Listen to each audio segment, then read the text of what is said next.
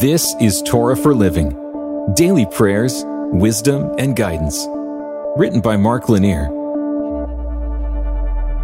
The Torah is the first 5 books in the Old Testament, and today we're in Leviticus chapter 13, verse 59. This is the law for a case of leprous disease, in a garment of wool or linen, either in the warp or the woof, or in any article made of skin, to determine whether it is clean or unclean.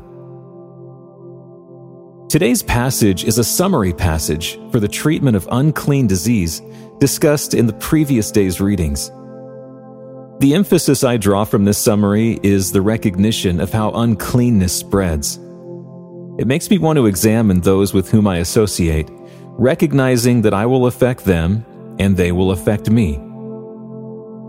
Most people are social. We find friendships and embrace them. The ancient Greeks had an expression: one person is not a person.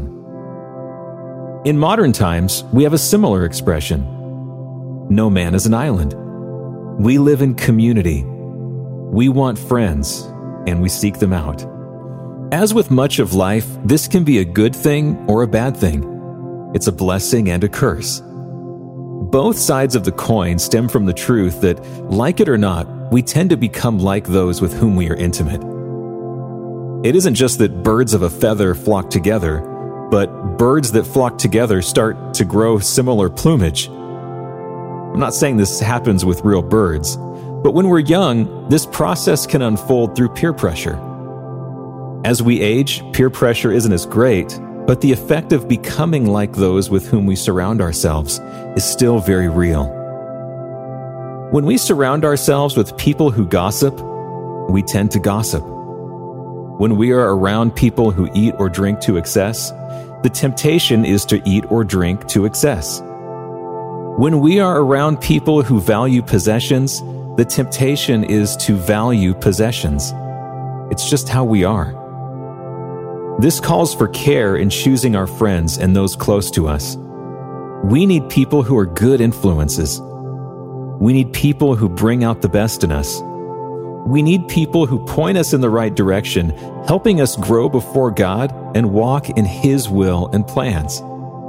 We don't need distractions, and we don't want those who feed our darker sides. This also calls for us to be the kind of people who influence others for good. We should ask ourselves, what can we do to be that kind of person? What are good habits that we not only develop, but encourage in others? If a devotion speaks to you, share it. If you find a good personal habit like daily quiet time, go out on a limb and let others know. You can influence others in so many positive ways. Let's pray together. Lord, help me to be a positive influence on others. Help me also to choose my friends and close associates wisely. In your name, amen. This has been Torah for Living, daily prayers, wisdom, and guidance, based on the book by Mark Lanier. You can hear even more podcasts, watch videos, and read blogs and devotionals that we hope will help connect you even more deeply with God right now at hopeondemand.com.